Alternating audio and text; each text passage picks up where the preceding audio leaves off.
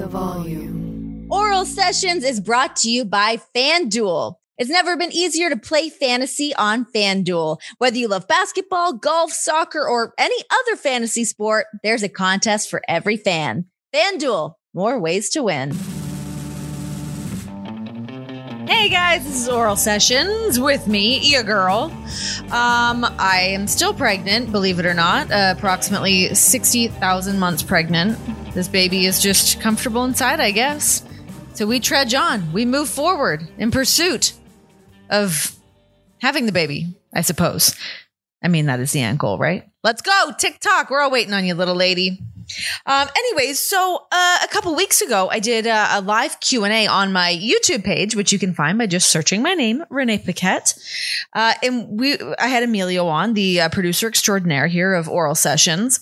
And we did a live Q&A for the release of my book, Messy in the Kitchen, My Guide to Eating Deliciously, Hosting Fabulously, and Sipping Copiously, an Amazon bestseller, if I do say so, and toot my own horn a little bit. You guys have been so cool with supporting me and supporting this book, and we had a cool hangout with you guys, so we decided to turn that into a little podcast to, talk the book, talk about cooking, just to kind of shoot the breeze, as we say. So I had a ton of fun doing that. You guys can check out my book, of course, which is available on Amazon, Barnes & Noble. Just give it a little search. Give it a little Google search. That's the answer here. Just Google it. You'll be able to find it. It's on there. You can buy the book. Get some good, delicious meals all up in your house, because that's what we need right now. Good food. I need less food. I'm too pregnant for food.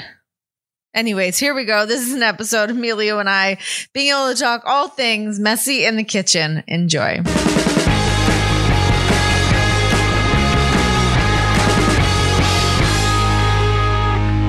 Guys, welcome. Yay. We are doing a live signing for my book, Messy in the Kitchen. It is officially out tomorrow. I know that people have been, doing the pre-order, and I've seen people posting that it's already shipped. Some people already have it in hand, which is blowing my freaking mind. But yeah, we're going to be doing a live signing today with you guys. I'm joined today by none other than the one, the only, the esteemed Emilio Sparks. He's going to be emceeing this thing. You look like a DJ right now. Yep. I used to be one for a very long time. I can tell that you've got that swag down. You're ready to go. I'm very excited. Thank you for asking me to join you with this. It means a lot. Yeah. I've known about the book for an extremely long time, since it's Forever. like Genesis and, testing out recipes. And you and I became very close friends during the whole inception and the photo shoot for it. You were sending me pictures and updates, and the food looks incredible. You were telling me stories that John had to continuously go to the supermarket numerous times. During a pandemic at that. Him and I have a very funny dynamic when we go to the grocery store, that we walk in, and this was a thing I had to adjust to when we first started dating, because we would walk in and I like to go up and down the aisles. I have a plan when I go, but I also sort of meander about the store, where he's laser focused and he just kind of ducks off and does his own thing, which can be dangerous because sometimes we overlap in products in the cart. But anyways, so yeah, I would have to send John out, because we were up to our eyeballs in doing all these photo shoots, which I didn't know how any of this worked. I've never written a book before. I didn't know what I was getting into. So I was trying to prepare as much stuff in advance as I could for the photo shoot. What can I just pop in the oven? What needs to be done in the exact moment right before we photograph it? And then what can I actually store in my fridge? We didn't have that much room, which was insane. So yeah, I kept having to send him out with quite the list of intricate items. But hey, listen, he's a good husband. He does the job. He makes sure that his woman has all the proper ingredients for a successful cookbook. Also, listen, I know that this is about me and my book today, but I would like it to be known right now for everybody that's on here that his book that he's written actually just went on pre-sale today. Crazy, right? Insane. We're going to have two successful authors living in the same house. What a life. We're I was trying to think of author couples. I was going to say Dan Brown, but I don't know that his wife is an author. Anyways, but yeah, you guys can check his book. If you check that out on Amazon, that's on pre-sale as well. It just came out literally today. So we're doing it all. You guys are like the Jay-Z and Beyonce of the literary world. Yeah, I'll take it. It used to be of like the wrestling world, and now we're like making a little pivot into the literary world. I like it. Listen, so there's a couple of things that I would like to discuss. First off, a cookbook. Why? How? What made you want to do one? Explain. I know you're a foodie because you always have been. Yes. Your social media was always about good food, good cocktails, interesting conversation, like the whole experience of a meal. So was that one of the driving forces to create a cookbook? Yeah, this was almost, in a sense, like my Instagram coming to life. In the sense of like, it's all my food, it's the records that I'm playing, it's setting that ambiance, it's all of those things kind of piled into one. And I think like the idea of me wanting to actually do a cookbook really sort of started out with the idea that like when I was on the road with WWE, I really realized how much I longed for just cooking in my own kitchen, going to the grocery store, buying my own food, being able to just like be in my Zen space. And it is like, it's almost like having a little art project to work on. Like I love trying new recipes. I have some go-tos that are like staples, and some of those are within the book, obviously. But one of my favorite things is trying a new recipe. And I hope that that's what this is for other people. But yeah, even just for me, like to come home, and I am a cookbook collector. So I wanted to be a part of that.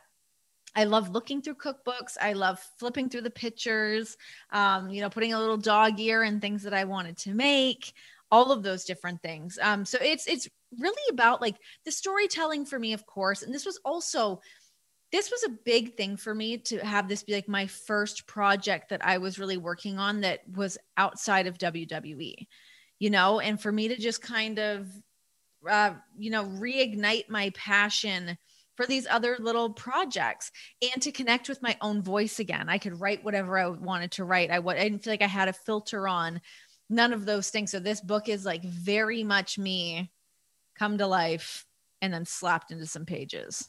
Right, because essentially this was the first non-WWE project that you got to work on. So how cathartic was it to have the Renee Paquette voice when cooking and when writing this book? Because there are little quips and little like anecdotes within this book, and there's like accompanying songs and playlists. Mm-hmm. Like it's a very well thought out book. And that's really what I wanted. So it's like, I'm just trying to like find like a great example in here, but we do the, like having the semi-pro tips.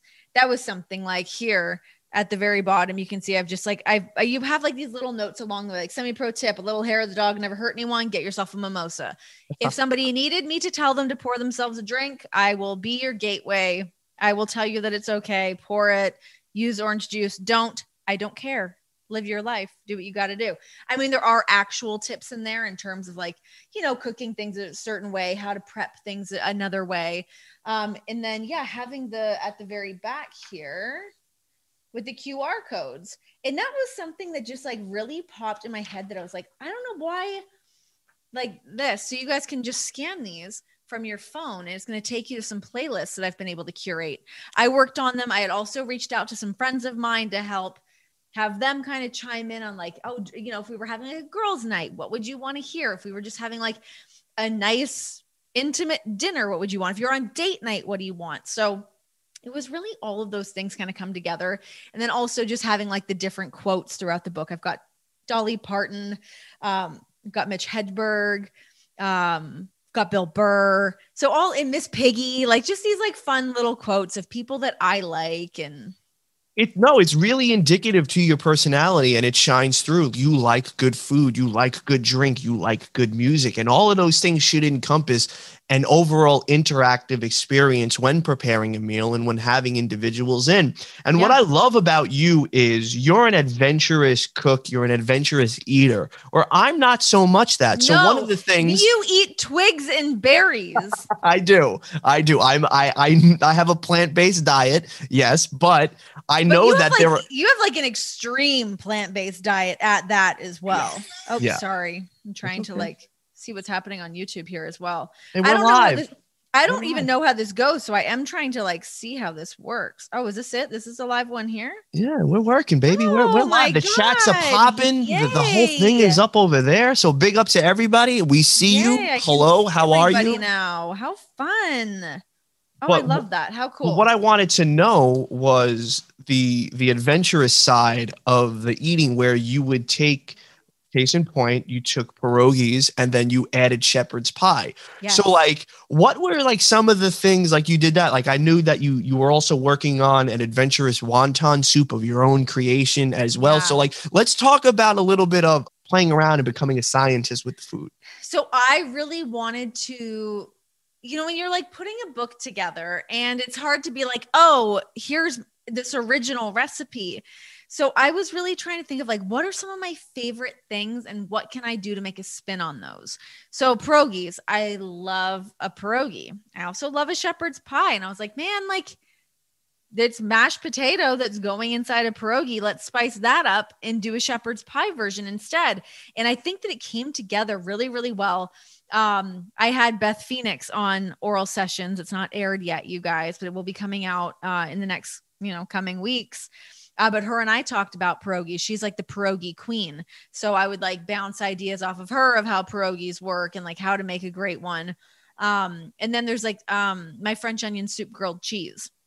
That was another one that was like, I love French onion soup, but I was like, do I need French onion soup? And but then I was like, wait, what can I do differently for that? So then I was like, oh, I'll turn that into a grilled cheese. I mean, essentially you've got like the croutons or the chunk of bread that goes inside the French onion soup. You've got that Gruyere cheese on top. And then those onions. So it's like, I can kind of like invert that and make that into a sandwich. Or like wanting to, other recipes kind of come from things that I couldn't get myself. So I'm like, I'm going to figure out how to make this. Like the beef patties. Having beef patties in Canada is a big thing. They're at every corner store. You can buy them frozen at the grocery store. They're exceptional. They're so, so good. And I felt like I wasn't able to find them here. There is one really great Jamaican restaurant here called Jammyland, and they do beef patties there. So I could order in from there sometimes. I'm like, I need to learn how to just make my own. And that was sort of a thing while I was doing this book that really opened my mind to a lot of things, like the idea of making a dough and waiting for the yeast to cure. All these different things always kind of seemed a little bit overwhelming to me. And now I'm like, oh, no problem. I found myself getting even more comfortable in the kitchen the more that I was cooking and doing stuff, or like making the squid ink pasta, which like, yeah, I understand not everyone is going to want to do that. They're going to want to make their own pasta. If they want to, great, it's there.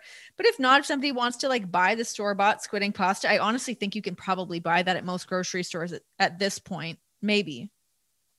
Can you? I don't know. I think so. But yeah, and like, I do like a cast iron pot pie where like, I'll tell you how to make the pie crust, but if you just want to buy a pre-made one, no judgment over here. I get it. But I couldn't very well write a book and not put every recipe for every little thing in there, which is a crazy thing to figure out too. So one thing that's in there that you can eat is my my pulled mushroom burgers.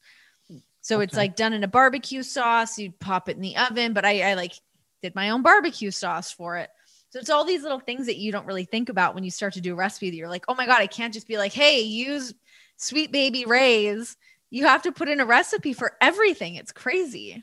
Well, that's the thing too. You're creating your own sauces and you really have to dig deep. Okay, so let me do this and let me find like what the chemical compound for this is. You literally are a scientist when you're doing this. And, from your travels all across the world for many, many years, did you stumble upon something and maybe you made a note on your phone or in a notebook? You were like, ooh, maybe one day I would like to try this. Yes. Like, was there any unique dishes to your palate that stood out from your time traveling that are incorporated in the cookbook? Yeah. So my corn soup, that was a big one when I went to Japan. So I had never had just like a corn soup. I've had like a corn chowder before or whatever, but the first time I had corn soup was actually on the flight to Tokyo. And John and I are sitting there, and just the food that you get, I can't remember which airline we were on, Nippon maybe. And anyways, but the food that they had on the plane was incredible. But that was my first time having corn soup. And also in Japan, they have soup for breakfast all the time, which is like so up my alley. I love that. Like a broth. The corn soup is not that. It's a little more creamy. But yeah, that was one that I kind of tucked away that I'm like, I need to figure out how to make that because it's incredible. So I did kind of tinker around with that, and it did make it into the book. I should find it in here. It's delicious though. Give me all of that. It sounds delicious, you know? And I think good. like also too, from what I'm getting from the cookbook is also the prep time is a little extensive, but it's really not. So even if you're an amateur like me, you can really, if you follow along and use the text as what it is as a text, it will be edible. So you could eat it and you could have a dinner party, or you can cook for a significant other and they won't look at you like this does not taste good. No, and that's sort of what my approach to cooking always has been. It's especially like when, like, first of all, these are all guidelines. I'm recommending or showing you how I do stuff, but if you want to add different spices or you want to swap out the meats for something else, go for it by all means. It's, you know, your recipe is your recipe, your kitchen's your kitchen, but giving some guidelines to like help people kind of figure things out. Cause like, I'm not a chef. I just love cooking.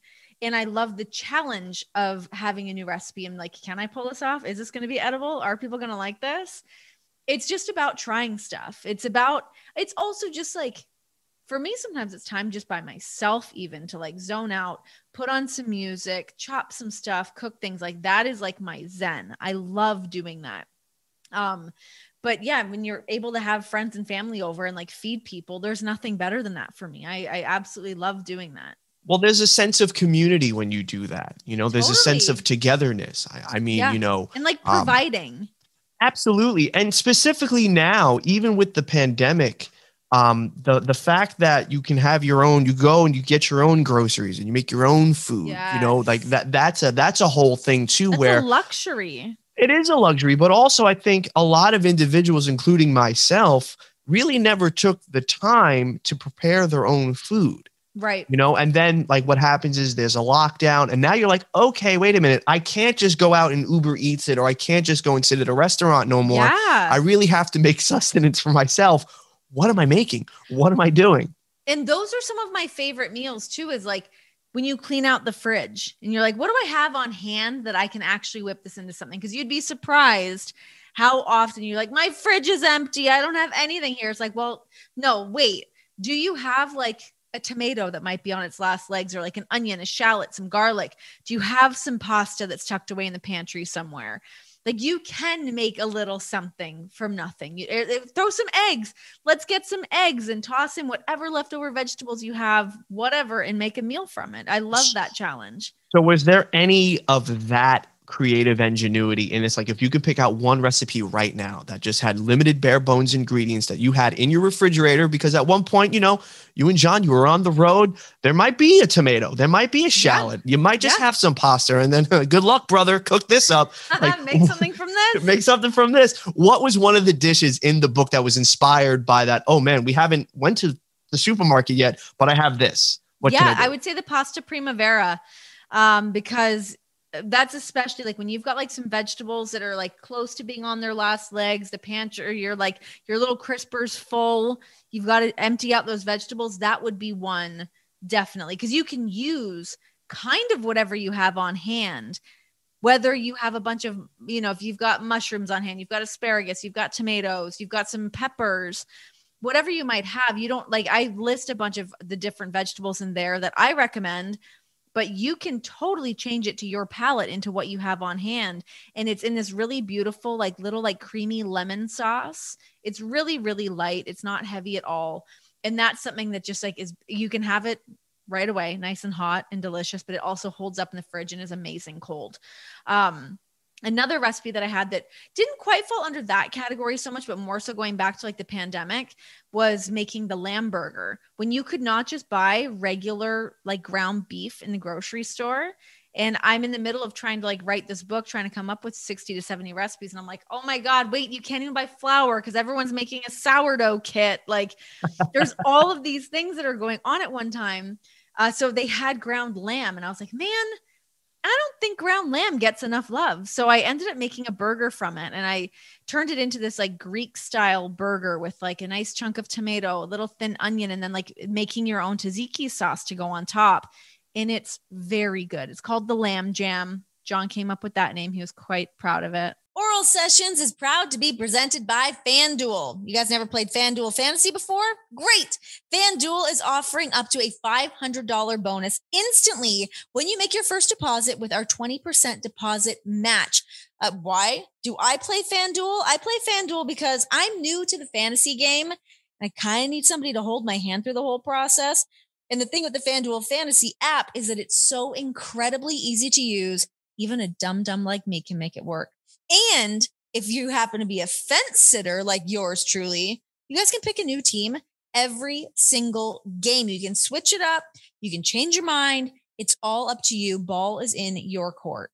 So FanDuel is offering new users a deposit match of up to 500 smackaroos when you make your first deposit. Just go to FanDuel.com/cowherd for more info. FanDuel.com/cowherd.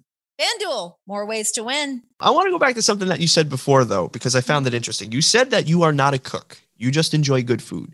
But now, given the current culture where if you go on YouTube or you go on Instagram or even if you go on like other social media platforms, the idea of the chef has changed. Where, you know, you don't have to go to a culinary school to know how to make good food. And if you've noticed, a lot of YouTubers, a lot of Instagrammers who are amateur chefs have really started to craft a lane for themselves. Sure. So I do find that fascinating. I mean, I think this will come back to a conversation that we've been able to have before on Oral Sessions. I believe I was having this conversation with CM Punk about imposter syndrome. And that's where I've always been like that, especially with things that I really revere. And for me, cooking is one of those. Acting is one of those. These things that I love. And it's a world that I want to be a part of. But I would always have imposter syndrome because I have so much respect for what goes into actually doing those things.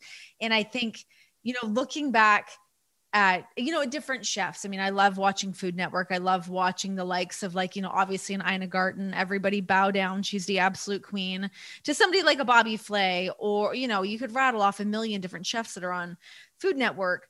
And those are people that have like busted their ass in the culinary world. They've been in the restaurants, they've worked on the lines. And that's not even what I'm nearly aspiring to do, but I appreciate the effort that goes into that. But yeah, I think that's sort of something that always pops in my mind. And it's almost like I can feel that like eye roll of like actual chefs being like, great, this pseudo celebrity thinks she's a chef. We're like, I get it, but I'm coming into it with good intentions. And I understand my place in that world where I love it. And I don't come into it with like any air about it at all. It's just something that I love and I respect the work that they do. And especially after having, you know, written a book and putting all that time and effort, and you look back at everything that goes into just cooking a great meal to writing about it and trying to make something come to life. It's no easy task. So I always really give a lot of love to those chefs. I want to get into beverage pairings as well, because there are a lot of complementary pairings with the dish and the spirits that you chose. So let's talk cocktails, because you love your cocktail. You love a good cocktail. You like to have a good time. You like to wear your party shorts. I'm getting back there soon. It's coming again, so just give it some time. But everybody buckle up. Coming in hot. So let's talk about some pairings with the food. What did you mix? Did you, because again, like even becoming a mixologist for this, like you're wearing multiple hats within this. Who do I think I am? You can do it all, sister. But here's the funny thing though. And I was saying this to John. So, when it comes to doing a cookbook, you're like, oh, there's going to be desserts at the end. And I'm not a big dessert person. I am now that I'm 9 months pregnant. And I'm like, give me every dessert. I want it all. Give me everything. But when I was doing the book, I was like, we never order dessert. We never really think to have dessert, but we want to have a cocktail. So my thing is that I just love to drink wine. I'm mostly a wine drinker, and John just drinks usually Jack and Diet. So that made it into the book, where I call it the Cowboy Cocktail, which is just a double whiskey, tiny little splash of Coke. That is how he takes his drink. So I put that in there, and then I was like, hey, well, I can't just be like, hey, go out and buy this wine and pour yourself a goblet. So I was thinking of other drinks that I like to have, and, having like, a pina colada is something I love. The blackberry smash with like that, with the muddled, you could either use basil, you could use mint. Using those like fresh herbs in a drink really makes it like you really feel like you're doing something fancy. It's something really nice to serve up. And I think even like, those drinks like the blackberry smash, that's something that you could also switch around. If you wanted to use raspberries, or you had blueberries, or shit, you even had some like, just like some watermelon lying around. Like how beautiful would like a watermelon mint cocktail be? Refreshing. Right. It just, these are kind of meant to like set the stage for like, all right, here's a couple options.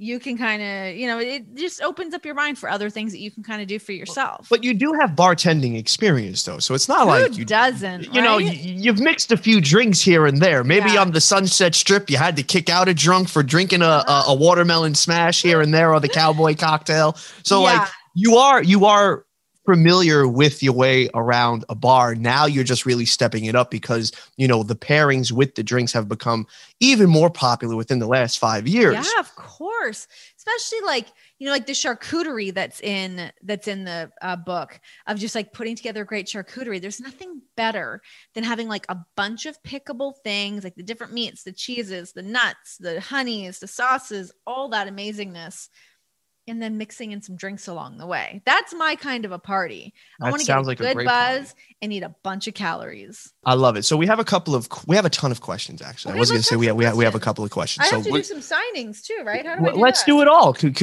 you multitask? Could you sign and answer questions at the same time? Queen of the multitask. You kidding me? All right, so let's answer some questions. She's going to put her John Hancock on stuff, and we're going to call this Q and Renee. Look at the size of that Sharpie. I know. So I actually had to go through all my drawers. I'm like, what do I even have for Sharpies here? So let's hope that they're all fresh and have a little ink in them. Rock and roll. We're working without a net here, folks. We're live, babies. Giddy up. Okay, so this is from Brittany from Jewett City, Connecticut, and she goes, I have 2 questions. What is your most favorite food to cook? And what are you looking most forward to with becoming a mama? P.S. Pregnancy looks amazing. You and your family are amazing. I'm so happy for you and John. Thank you, Brittany. Okay, so I would say things that I love to cook the most, especially like when I'm just like in my own mode, if I'm just cooking for myself, it'll always be a pasta. Give me all of those pastas, especially like we were talking about the primavera, like adding like a bunch of vegetables in there. If you want to add in a protein, maybe toss a little shrimp in there. I always love like a mushroom based pasta. That will always make me happy, or like a creamy pasta. I made a fettuccine Alfredo for my mom and I the other night, and it was decadent.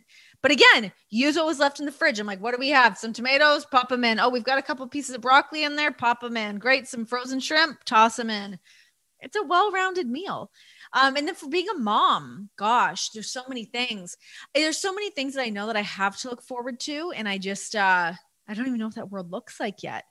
So it's like trying to anticipate what that's going to be like, but also just keeping that bar very low so that I'm very open and fluid and not feeling like I'm really in anticipation of one thing, one way or the other. But it's really like, I'm just excited to meet this kid. I'm excited to meet her and to know her and know what her likes and her interests are. Like that's something that makes me laugh. Like John and I will be like sitting on the couch and we can feel her like moving around like the wild woman that she is. She's so active. And I'm like, man, like, isn't it crazy to think like she's going to have a job one day? Like she's going to have like friends. She's going to have like falling outs with these friends. She's just going to be a little human being. And I do find that very, very funny. What happens if she's a picky eater in her older days? How are you going to feel about that? Dad, so I mean, I get that. This her one's dad's from like that. Of course. Okay, let me do some of these signings. Okay, so this one is from Amanda from Bashar, Missouri, and she goes, "What was the hardest recipe to come up with, and what is the hardest thing you've ever made?" Ooh, well, I would say like the most time-consuming that's in there would probably be the squid ink pasta, but it's not even that much. I just think everything is sort of like, unless you want to just, throw together a peanut butter sandwich, which I'm not passing judgment on that because I've been living off of those lately. But just spending the time to do it. And, there's even things that seem like, oh God, am I going to really make clams at home myself? That seems a little scary to like, shellfish can freak people out. Of like, am I cleaning it right? What if it's gone bad? What if I poison my whole family? Like all of these things to think about. That can be a little bit daunting to even like making like a calamari or doing actually, I should say the red snapper, cooking a whole fish can certainly seem overwhelming, but it is so easy. I promise you. But because it seems like this thing, like nobody just like, I don't feel like people just cook a whole fish all that often. And fish is a huge part of my diet, or at least normally it is. So having that be part of it, and like, you know, it freaks people out to be like, wait, the fish has eyeballs that are like staring at me. What are you talking about? That can be a little bit scary. But once you do it, and like the presentation of it's really beautiful. There's a coconut curry sauce that goes over it. It is decadent and beautiful.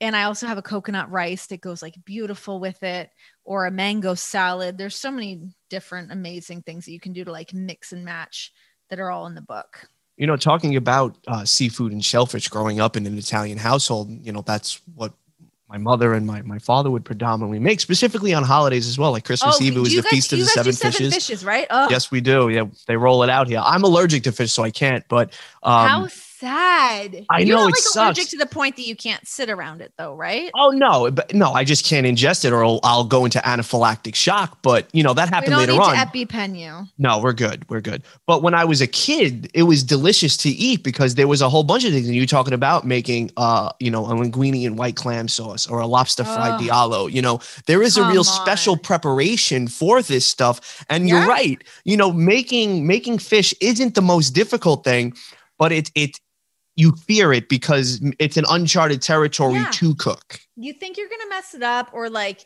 it can be such a delicate thing. Honestly, like this was I think it was on Family Guy the other day. They were like talking about fears or something. And they were like, man, is there anything worse than going to like the fishmonger? Because you think that they're just like judging you, and that they just like are more worldly and know more than you do. I'm like, oh my God, I've so had that moment of like, so I always go to the Whole Foods to get my seafood because their seafood's always amazing. And they have such a wide variety. Especially if I'm doing like, I would love a whole, like, you know, a whole, a red sea bass, something like that, like whatever it is that I happen to be, a red snapper, sorry. The different things I'm looking for to getting like the tubes of calamari instead of buying it frozen. I want it to have been fresh, or the different clams, whatever. I know that if I go to Whole Foods, they're going to have it, but it always is sort of that intimidating thing of like, can I just get this? And, if you don't mind. So when I went to go get the red snapper to go do this recipe, and I that's one of the things that I write about in the book, is I'm like, hey, when you go get a fish, like ask the monger they scale it and gut it for you. Cause trying to do that at home, that's above my pay grade. But that's the thing, is like asking them like, hey, can you help me out? And they're always really cool about it. They're like, yeah, just come back again in like 15 minutes or whatever, throw them a little tip and call it a day. That's it. You grease a palm and they'll gut and grease a palm. Even with the butchers, I did that. There's my beef tenderloin recipe that's in the book, and it's also one of my favorite things that's in there. But yeah, if you don't see the tenderloin that you want, ask the butchers. Sometimes they've got it back there. So don't be afraid to spark up those conversations and develop those relationships with your butchers. The next time you're watching basketball, I've got the perfect way for you to get in on the action for free. I'm talking about NBA In-Play. It's absolutely free to play on the FanDuel app and features all the fun of live betting. NBA In-Play turns every quarter of every game into a free contest where you can win real cash prizes. So while you're watching the game, all you have to do is predict the outcome of plays and game props before they happen to claim your share of the prize pool. Best of all, a new contest starts every quarter of every game, giving you even more ways to win. FanDuel is the exclusive home for NBA In-Play, so the action's always available right at your fingertips on the FanDuel app. The app is so easy to use, and it takes less than 2 minutes to sign up. And it doesn't matter where you live or where you're traveling to, because NBA In-Play is available in every state. Don't miss your shot. Get in the game and download the FanDuel app to start playing NBA In-Play today. Stephanie from Boston, Massachusetts wants to go pancake or waffles if you could only pick one. I think I would go pancake. Same. I think I would do pancake. Yeah. It's funny because I feel like, pancakes have been on my mind a lot lately. I just want like a buttery pancake with lots of maple syrup. Shocker that I'm getting so puffy, right? Right. I mean, listen, no knock to waffles either. Waffles, you're a beautiful No. institution in the breakfast Oh my food. God. You know, chicken and waffles was a great thing. You know, even I've been to certain restaurants in Brooklyn on the plant-based tip, and they have plant-based chicken and waffles. It's delicious. Oh, that's nice. Oh, Actually, we're in for a treat when you come to New York. We're gonna eat. Sign me up. Eat. So one recipe that I wanted to do that never actually made it into the book because I realized it's definitely like it's a tall order.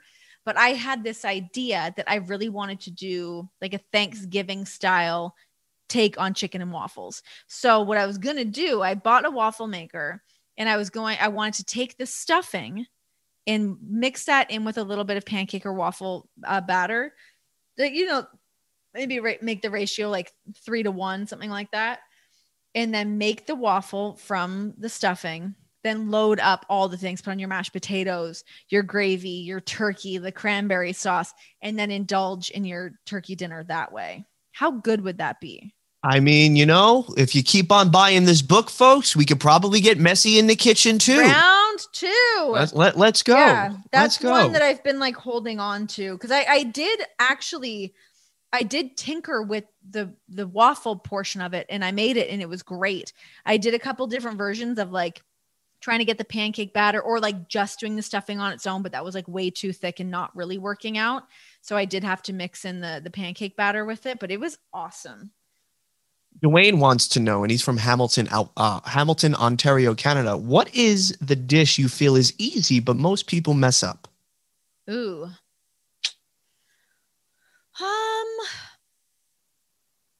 You know, I feel like every time I've been like talking about the book, I talk about the whole chicken a lot. And making a whole chicken is lovely. They're so beautiful. They look really nice. It feels like you've really put in a lot of effort, but it is very easy. But I think the biggest thing with doing a whole chicken is making sure that you have tied the drumsticks together and pinned the wings back. And I do all of this in the cast iron skillet on top of some baby potatoes so the chicken fat drips into those potatoes. Then when I take the chicken out and let it rest, let that meat kind of do its thing inside that bird, I smash those potatoes with like the back of a wine glass or really whatever I have just to kind of break them up. And I leave them in that fat and then I pop them back in the oven at like 500 degrees and they get really, really crispy. It's going to rock your freaking world. It's very, very easy. But yeah, I think the thing when people do a chicken is they're like, oh, did I tuck this back right? Is this fine?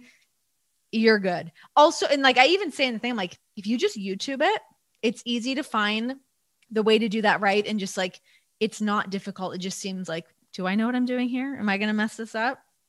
Now, have you ever pulled out like the innards from like the turkey or the chicken and then like maybe put that in a bag and then boil that and make your own like stock with that? Because my grandmother would do that. She would, and this is coming from, during the times of the Great Depression where they didn't have much. So they literally used everything.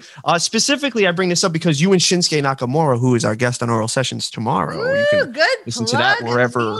I'm learning from you. Wherever you get podcast. You guys really talked about from snout to tail. And I giggled at that because I've never heard that term before. But, having conversations with my grandmother in the past, she would be a snout to tail cook where she would use every single portion of, this animal. So how important is that for like, let's say making brats or just even different slices and cuts? 100%. I mean, it's so beneficial because that's where so much of the flavor is. And I think in America and like westernized culture, we get very nervous of those things. We're like, oh my God, wait, like even just the fact that like, I always talk about chicken thighs and this is basic AF, but like I more often than not cook with chicken thighs instead of chicken breast, but we live in a chicken breast world, my friend. Everyone just wants the breast, where breast is not always best. Let me tell you. Sometimes you got to get those juicy thighs in there because in the different cuts of meat there's more flavor. There's a different texture. There's more fats and people can be so afraid of fat. We don't need to be so afraid of fat. Have your fat and have it in different moderations. Like, especially when you're cooking different things, like having the fat in there is amazing. They even in like the burgers that I talk about, like I don't buy ground beef that is not an 80-20 meat to fat ratio. Like that's what you need to make a burger taste like a burger that you're going to love. But yeah, I think the snout to tail, and that's something that like I learned a lot through reading other cookbooks and just watching other Food Network shows, watching different specials, is like, let's not waste all of these great pieces of an animal that, you know, we've already and it freaks people out to, you know, talk about an animal before you're about to eat it, but let's not waste any of it. Let's use every little bit and make something from it. And like, that's one thing that I think of, like I was just talking to my mom moments ago, because she's here with me while I'm ready to have the baby. And she's like, well, what do you want me to do to help you get ready? And I was like, well, honestly, what I really want you to look into is the different broths and stuff that I should be having, because our bodies need that collagen. We need those different bits of like fat in our body. It's like, it's so good for you. It is so, so good for you. I mean, I'm not a scientist, nor am I a doctor, but those are the things that I want to know more about. And I think using, you know, whether you're using the carcass from the chicken that you made and making a stock or making a soup from it, like, yeah, don't throw that stuff away. Use it all. Keep it all, use it all. You know, I think that's why I'm really into farm to table type, you know, just eating and using all of the ingredients that are needed. So like, you know, like a whole bunch of fresh vegetables, a whole bunch of anything that, you know, you can't grill it till you kill it. So you have to, you really got to like eat it and cook it and prepare it from there. So waste not, want not. I think that's very important. I was just literally going to say that exact line. So Joey from Bloomfield, Connecticut wants to know, hey, Renee, what is your first memory for your love of cooking? And I hope you're doing well. Ooh, Joey, my first memory of cooking. I don't know that it's even so much cooking. Like I have memories of cooking. Obviously, my mom always cooked a lot. My mom bakes a lot. My mom makes like, you know, a lot of muffins, cookies, different breads, different loaves, scones, all those things. She's the master of that stuff. But the things that I remember a lot that I think really sparked my love of food is going out to dinner and trying different foods. And I talk about this in the book a little bit of like growing up in Toronto. I feel like I was so lucky with that because it is such a diverse, multicultural city that it's so amazing to be able to like go into Little Italy and get that amazing fresh pasta. Like there's a place called Snelli's in Toronto. It's not there anymore. But my mom used to take my brother and I, and we would like eat the fresh pasta the whole way home. We'd get home and she's like, what the hell? You guys already ate everything on us. But having those experiences are like, there's a really great fish and chips place that we used to go to. And I talk about that in the book as well, because there's a fish and chip sandwich that I did. Cause I was like, wait, do I want to do a fried chicken sandwich, or do I want to do a fried fish sandwich? So I went with the fish, but there's a malt vinegar aioli that I make for it to make it like a deconstructed version of a fish and chips. Or I guess deconstructed is not the word, but like it's a spin on that. It's done on a potato bun to substitute for the fries, and putting malt vinegar all over those fries and all over the fish is the way to go. So the malt vinegar aioli. It's amazing. That's really good. It's exceptional. It's really, really good. Not to toot my own horn, but no. It's pretty good. Toot. This is all about you right now. This is all about you. Toot it up. So toot it up. Toot it up. Okay, so this one comes from Misha from Houston, Texas. She wants to know, what are some soundtracks that are your favorite all time, whether it's TV, movies, video games, etc.? Damn, that's a good one. So soundtracks, I'm going to go. Okay, right off the bat, one of my favorite soundtracks of all time is the Romeo and Juliet soundtrack. It's absolutely insane. Just especially because it has Talk Show Host by Radiohead on there, which is my absolute favorite Radiohead song.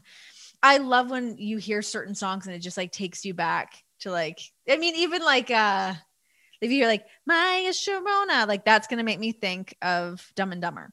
Like how there's like certain songs or whatever that just like transport you to a movie. I think Clueless has a really great soundtrack. Fear, the movie Fear has a great soundtrack. Wild Horses, oh my God. Oh, that's a great scene too. Like, isn't it amazing? John and I watched that movie not that long ago, like within the past year. And we're like, man, that movie really holds up. It's fantastic. And what about from like some like TV shows? Well, I don't know if this like necessarily qualifies, but from like the original Mortal Kombat. I did a gymnastics routine to the Mortal Kombat theme one time. I wish I like remembered it all, but I remember like having that be my music. Mortal Kombat. And then I would like go into like a tumbling sequence. I also did a gymnastics routine to the Simpsons theme. Okay. If Carol has video of this, please tell her to send this to me because we have to post these on the YouTube channel. I wish she had them so badly. I don't think she has any of it. Craig from Laurel, Maryland wants to know, how does one create a cookbook from scratch and not gain 1,000 pounds? That is a very, very good question. So in general, I'm all about the moderation with everything. If there's something that I want to have, like if I'm like, oh, I really, really want some chocolate cake. And maybe I just have good willpower. I'll have the chocolate cake, but I just have like a couple bites of it. Is that bad? No, it's not. Because you get a little bit of the sweet. You're not getting the whole thing. So you're not feeling so guilty. Yeah, you're like, okay, I can reduce the caloric intake with this. All right, we're good. But I'm still satisfied. I feel like I've not been deprived of anything. And honestly, like I think that is almost like a key to keeping yourself sane and happy, but not indulging or not feeling like you're putting yourself on like an insane strict diet. Like I think that's where people fall off the bandwagon a little bit. Their expectations for how eating should go. If you're just like, oh, I'm only eating salads and dried chicken breast. Like, yeah, that's going to make you feel mad and sad. And I don't want to feel like that. I love having all these amazing foods. I can't tell you how much I felt mad and sad in my belly. See? Food makes me happy. Like food truly sparks my joy. Going out to a new restaurant, trying new things. Like I love doing that so much.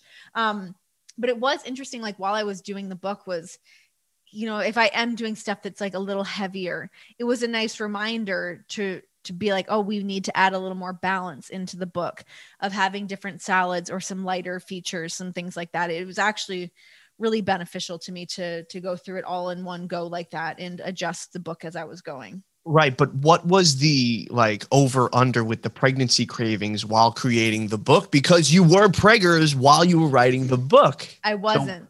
So, you weren't? Okay. Because I was about to say, because I remember the photo shoot was happening while before the announcement was made. Right? Yeah. But so what? Were you looking at gap there? There is a gap there. So we did the photo not by much though. We did the photo shoot in early August.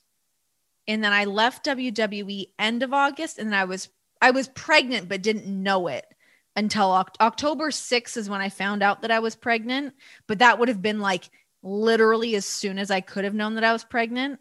So it was about, a month plus of a window of just at least shooting the book, but it was already written to that point. Honestly, if I was pregnant while writing this book, we would have a completely different book and not as good. Like this, I'm so glad that I wrote it ahead of time because my cravings, it's not even that my cravings have been that weird. Everything's been so basic. Honestly, all I want, like you and we just finished doing a record for Oral Sessions. I went downstairs to eat and all I want is like a piece of bread with peanut butter. I live off of peanut butter. It's shameful. This baby is made of peanut butter. Mark my words. It's a nutritious snack. There's nothing wrong with that. No, it's actually not bad. It could be worse. Right. Maybe Messy in the Kitchen 3 will be the Pregnancy Chronicle cookbook. Yes. Maybe we could do that. Yeah. That's when I start like delving into like all the baby foods and get like real hippy dippy on everybody. So Vinny Medunio from New York wants to know, would you ever consider doing a cooking show with guest wrestling stars and just other friends of yours within like the food world, within the music world, for like food TV or a cooking channel? And if so, how do we make that happen? Vinny, my guy, let's see here. That's something I would absolutely love to do. That is on my list. It's like a bucket list thing. And it seems like it should be a no-brainer, right? It's like I've got a cookbook. I have years upon years of television experience. Why not mash these worlds together? I feel like that makes the most sense, but how to do that? I'm not sure. I keep kind of like, much like the book, you put these things out into the ether and you hope that maybe somebody's going to pick up what you're putting down. So I was lucky enough with that with the book where I'm like, I want to write a cookbook. Is anybody listening? Who wants a cookbook? That finally, when I was able to do it, I was like, oh shit, I'm actually getting to do a cookbook. Hell yeah. So I got to do that I feel like with doing a cooking show. And let's also bear in mind with the pandemic sort of starting to wrap up a little bit, the world is carrying on. Things are opening up. Studios are opening up. Television shows are getting back to filming. I think we're really close to having an opening, I think, of like wanting to do some new shows and wanting to figure out some things, maybe needing some new personalities in that space. And I'm going to be ready. It's also really great timing because like, listen, I'm going to have this baby. Could be any day. I could have this baby tomorrow. I could have this baby in a month. It will not be longer than that. Mark my words. Oh, I think we got to start the Paquette baby pool. I really want to know like agree. what the day is and how many, like what's the height, what's the ounces. You can hit us up on Twitter and Instagram at Renee Paquette, at Emilio Sparks, and let us know. But yeah, we are manifesting. So hello, universe, ring, ring, pay attention. Okay. So Charlene wants to know, and she's from Bolingbrook, Illinois. She wants to know, what is your favorite dish you've made and what is John's? My favorite dish, gosh, I think I would probably say maybe the French onion soup grilled cheese. That's the one I remember when I posted on my Instagram and everyone was like, word, what? That one sparked a lot of interest and it is exceptional. It's really, really good. I would say for John really loves when I do the hot honey pizza. That's definitely one of his absolute favorites. The hot honey pizza, I also do the Cincinnati chili in there. That was one that I had worked on. I think it was either for his birthday or for Valentine's Day or something. And I was like, oh, I'm going to cook him up something really nice. And Cincinnati chili is that for him. But so he actually writes a little blurb in the book about how to serve the Cincinnati chili, how you're supposed to eat it, all that good stuff. Whoops, dropped the book. That's okay. That happens. I can't bend down anymore anyways. It's too far gone. Oh, she hasn't seen her feet in months, guys. Honestly, what a doozy. So this one comes all the way from Ireland, and Catherine wants to know, what is one of the meals that went the worst for you? I tried once to make a crumb apple pie to impress my now fiance, and it went to pieces, and I was devastated. I talked such a big game up until then. I've been there. I've certainly been there. I would say I've got baking is tricky. That's why I like cooking. Baking is science. I'm not a scientist. I like to keep it simple. And cooking, you can adjust as you go, and you can always salvage cooking one way or another. You can always find a way around it. But I would say one of my biggest doozies was so we had just moved into our house. We bought our house early December 2015, I believe. So we moved into our house, and John's dad and his wife were coming down for Christmas. And I'm like, oh my God, I get to cook for everybody. I get to make Christmas dinner. I am in my element. That is the shit that I live for. And so I was getting ready to do that, but I had not actually even cooked in our ovens yet. And I got this giant bird from Whole Foods, which by the way, I take it out of the package. This thing still has feathers that I need to pluck out. I'm like, thanks Whole Foods. Of course you guys did. So I'm trying to salvage this thing. And then I put it in the oven, but I didn't realize that I did realize I didn't know how it worked.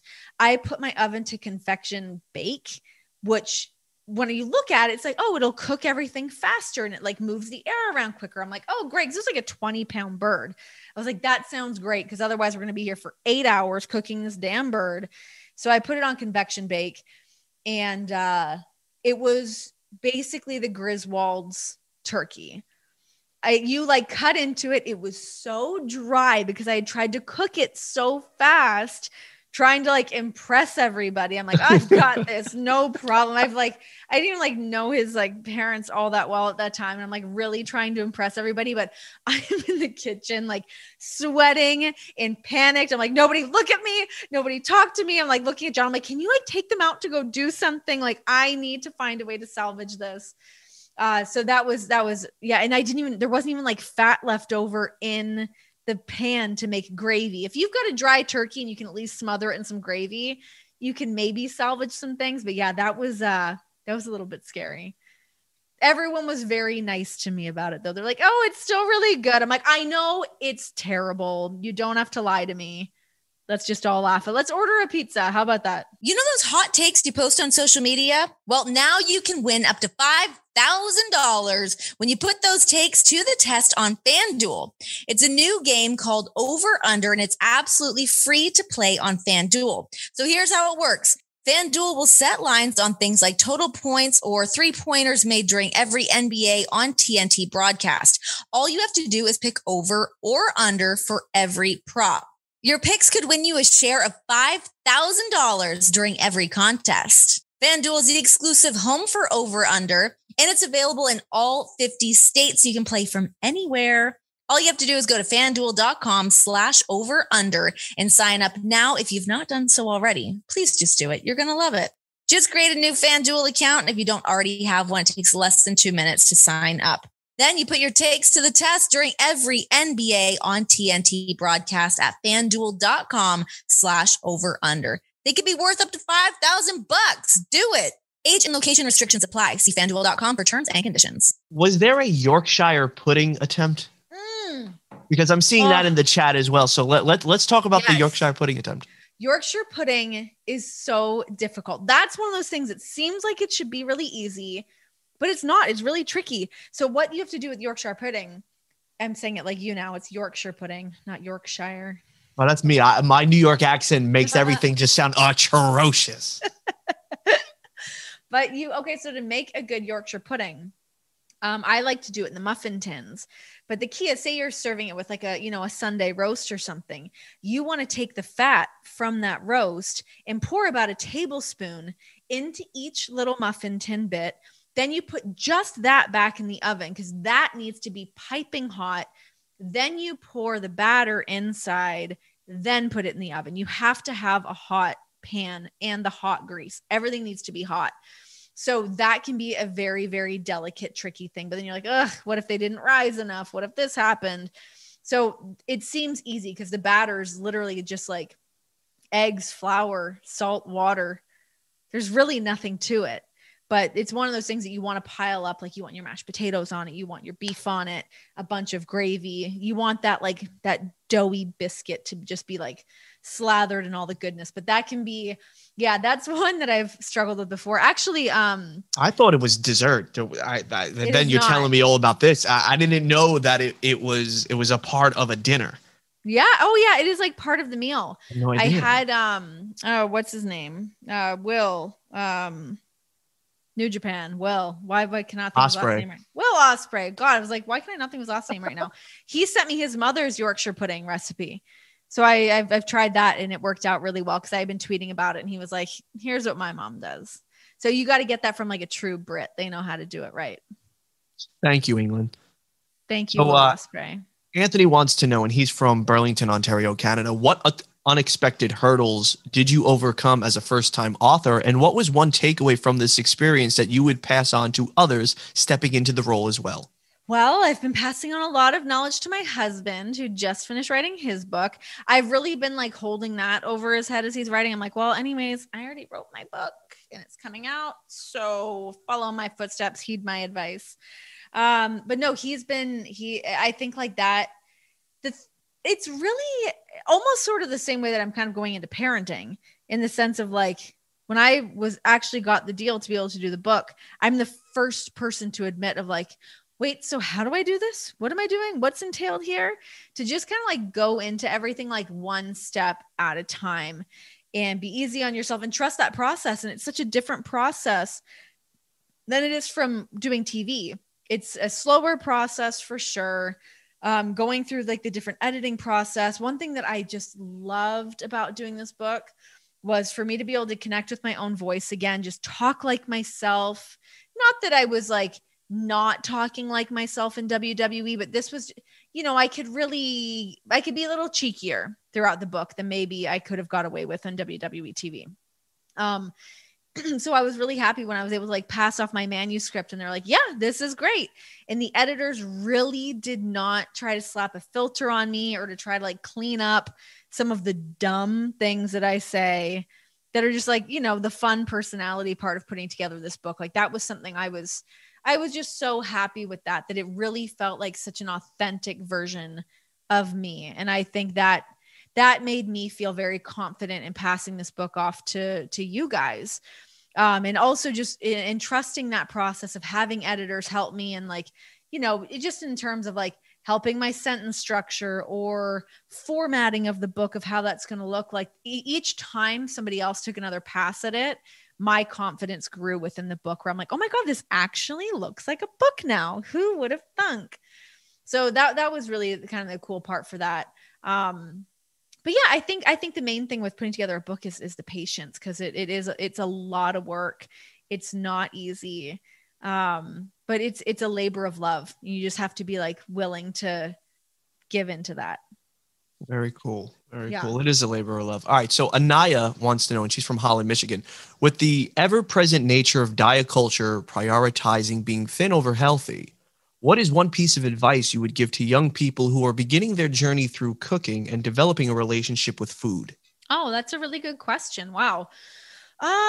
Gosh, what are some things that I would say for that? I would say, like, you know, it's all about striking the balance. I think kind of going back to what we were saying before in terms of like, I am not about depriving yourself of things. If there's something you really want, you really have a craving for something, I think it can become a little bit of a dangerous relationship with food when you start to tell yourself, I can't have this. I'm not allowed to have this. This is bad for me. I mean, unless you're having an allergy or you have like, you know, real diet restrictions in that sense. But I like to go, you know, like an 80, 20, 70, 30 ratio, in the sense of like, eat right, eat all the things that I'm supposed to eat. And if I do want to slip and I do want to have that dessert, or I want to have, you know, a glass of wine or something like that, I don't want to feel bad about that. And I think that's something that can be really tricky these days, of like, yeah, there's so much pressure. Like, there's sometimes that feeling of, I don't know if like you've ever felt this way, Emilio, but if you order something bad, you're like, wait, is everyone looking at me? Or like, do they think maybe I have put on a couple pounds, and they're like, maybe don't order the dessert? Like, those are the things that like rattle off in your head sometimes. And that's so like volatile. What a weird way to think. And it's also a very selfish way to think, because usually people don't care, and no one's caring or paying attention. It's all up here. And yeah. I have gone through that. And me and my brother have been discussing that, because it's like, what's the right amount to make sure like you're not a gavone, but you want to have a little dessert, but you know, you don't want to overindulge, because one cookie on a Sunday can lead to 3 cookies on Tuesday. And then you're eating a half a sleeve by Friday, you know? So what's the, you know, what's the take? But I think you said it best. I think it's just loving your body, knowing the balance of certain things. So if you eat 2 cookies, don't kill yourself over it. Just do an extra couple of like, you know, cardio hours at the gym or whatever. Yeah, I mean, those are the things you think about. And also like when you are working really hard, you want to be able to indulge. One thing that it's funny, this always pops in my head, and I actually think that it's incredibly inaccurate, but I'll share it anyways, just as like, whatever, we're here having an open conversation. But I will always remember being in an acting class, and the acting instructor, who's a very revered acting coach in Canada and in Toronto, and he was like, hey, you guys aren't allowed to treat yourself with food. Whether you've had a good audition, you just booked a great show, you never get to treat yourself with food. And I am not like that. Like I keep saying to John, I'm like, there's a restaurant here in town that my dad had sent us a gift certificate for like Christmas. I was like, we should probably go use that soon. I was like, what a great reason. My book comes out this week. You just handed in your manuscript. Like, let's celebrate with some food. Celebrating with food is like my go-to. Oh, how can you not want to celebrate with food? Food is great. So wrapping up, we have a ton of questions, and I'm thinking we do maybe a oral session special with all the questions that we've been getting, and maybe I would love you know, Lauren and the crew over at Live Signing could definitely maybe send us the rest of these questions, so we can do that. Yeah. So wrapping up, how can everybody get the book? Where can they get the book? When can they get the book? And let's talk about some of these autographed copies. Yeah. Okay. So I was signing some. I'm going to continue to sign as I hop off of here for you guys. And I have, the signing has been happening. It's going to continue to happen. So be on the lookout for those. The book comes out tomorrow, May 18th. It's been available on pre-order on Amazon, which I guess now starting tomorrow, less than 24 hours, you can just order that baby and not even pre-order anymore. You can also get the book at Barnes & Noble. If you're in Canada, it's going to be available at Indigo Books. So yeah, just give it a search, check all things out. You can always also check out my social media, because on my link tree that my friend Emilio has put together for me, all of the links are on there for you guys to buy the book. And thank you guys for joining me here and buying the signed copies. Those are going to be really, really cool for me to send out for you guys. And I cannot wait to see you guys cooking some of my meals. I've been getting some messages already of seeing some of the food being cooked and you guys being able to open your packages and have your books there.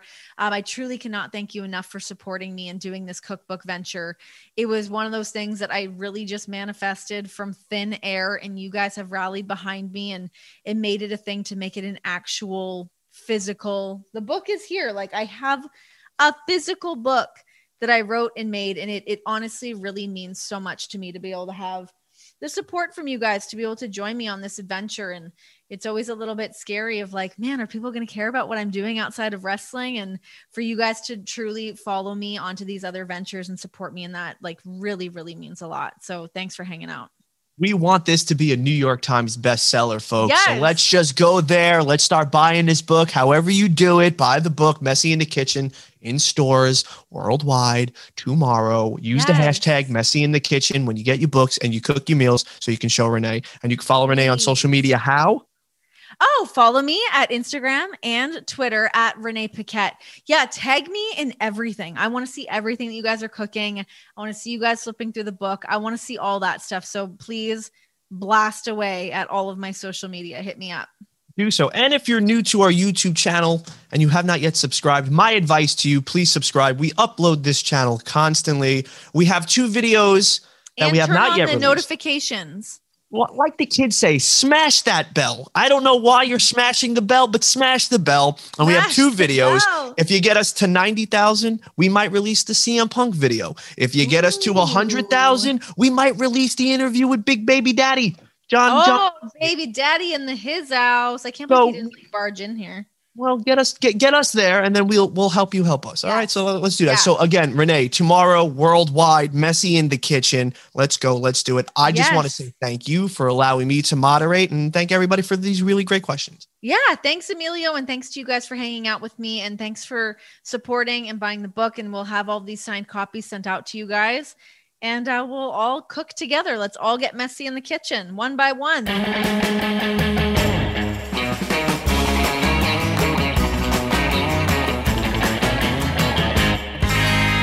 Thanks for hanging out in this episode of Oral Sessions and participating in all things messy in the kitchen. Hopefully you bought the book. Maybe you're buying the book. Maybe you're going to prime it overnight and get it and flip through it. If nothing else, it's a great coffee table book. Maybe you don't cook. Maybe you want to try to cook. This is the gateway into your culinary experience. Let me take your hand and guide you through it. If nothing else, just pour a nice glass of wine and call it a day. Look at the pictures, read some of the captions, or you can just scan the QR codes and listen to some playlists. There's a little something for everybody. I assure you, you will not be disappointed. So check out Messy in the Kitchen. I'm so proud of this book. I love this book. I love being able to work on this. My first real project that feels just so me. I mean, aside from this, Oral Sessions, of course, but I did the book first. I worked on the book first. All right, guys, this has been Oral Sessions. Catch you later.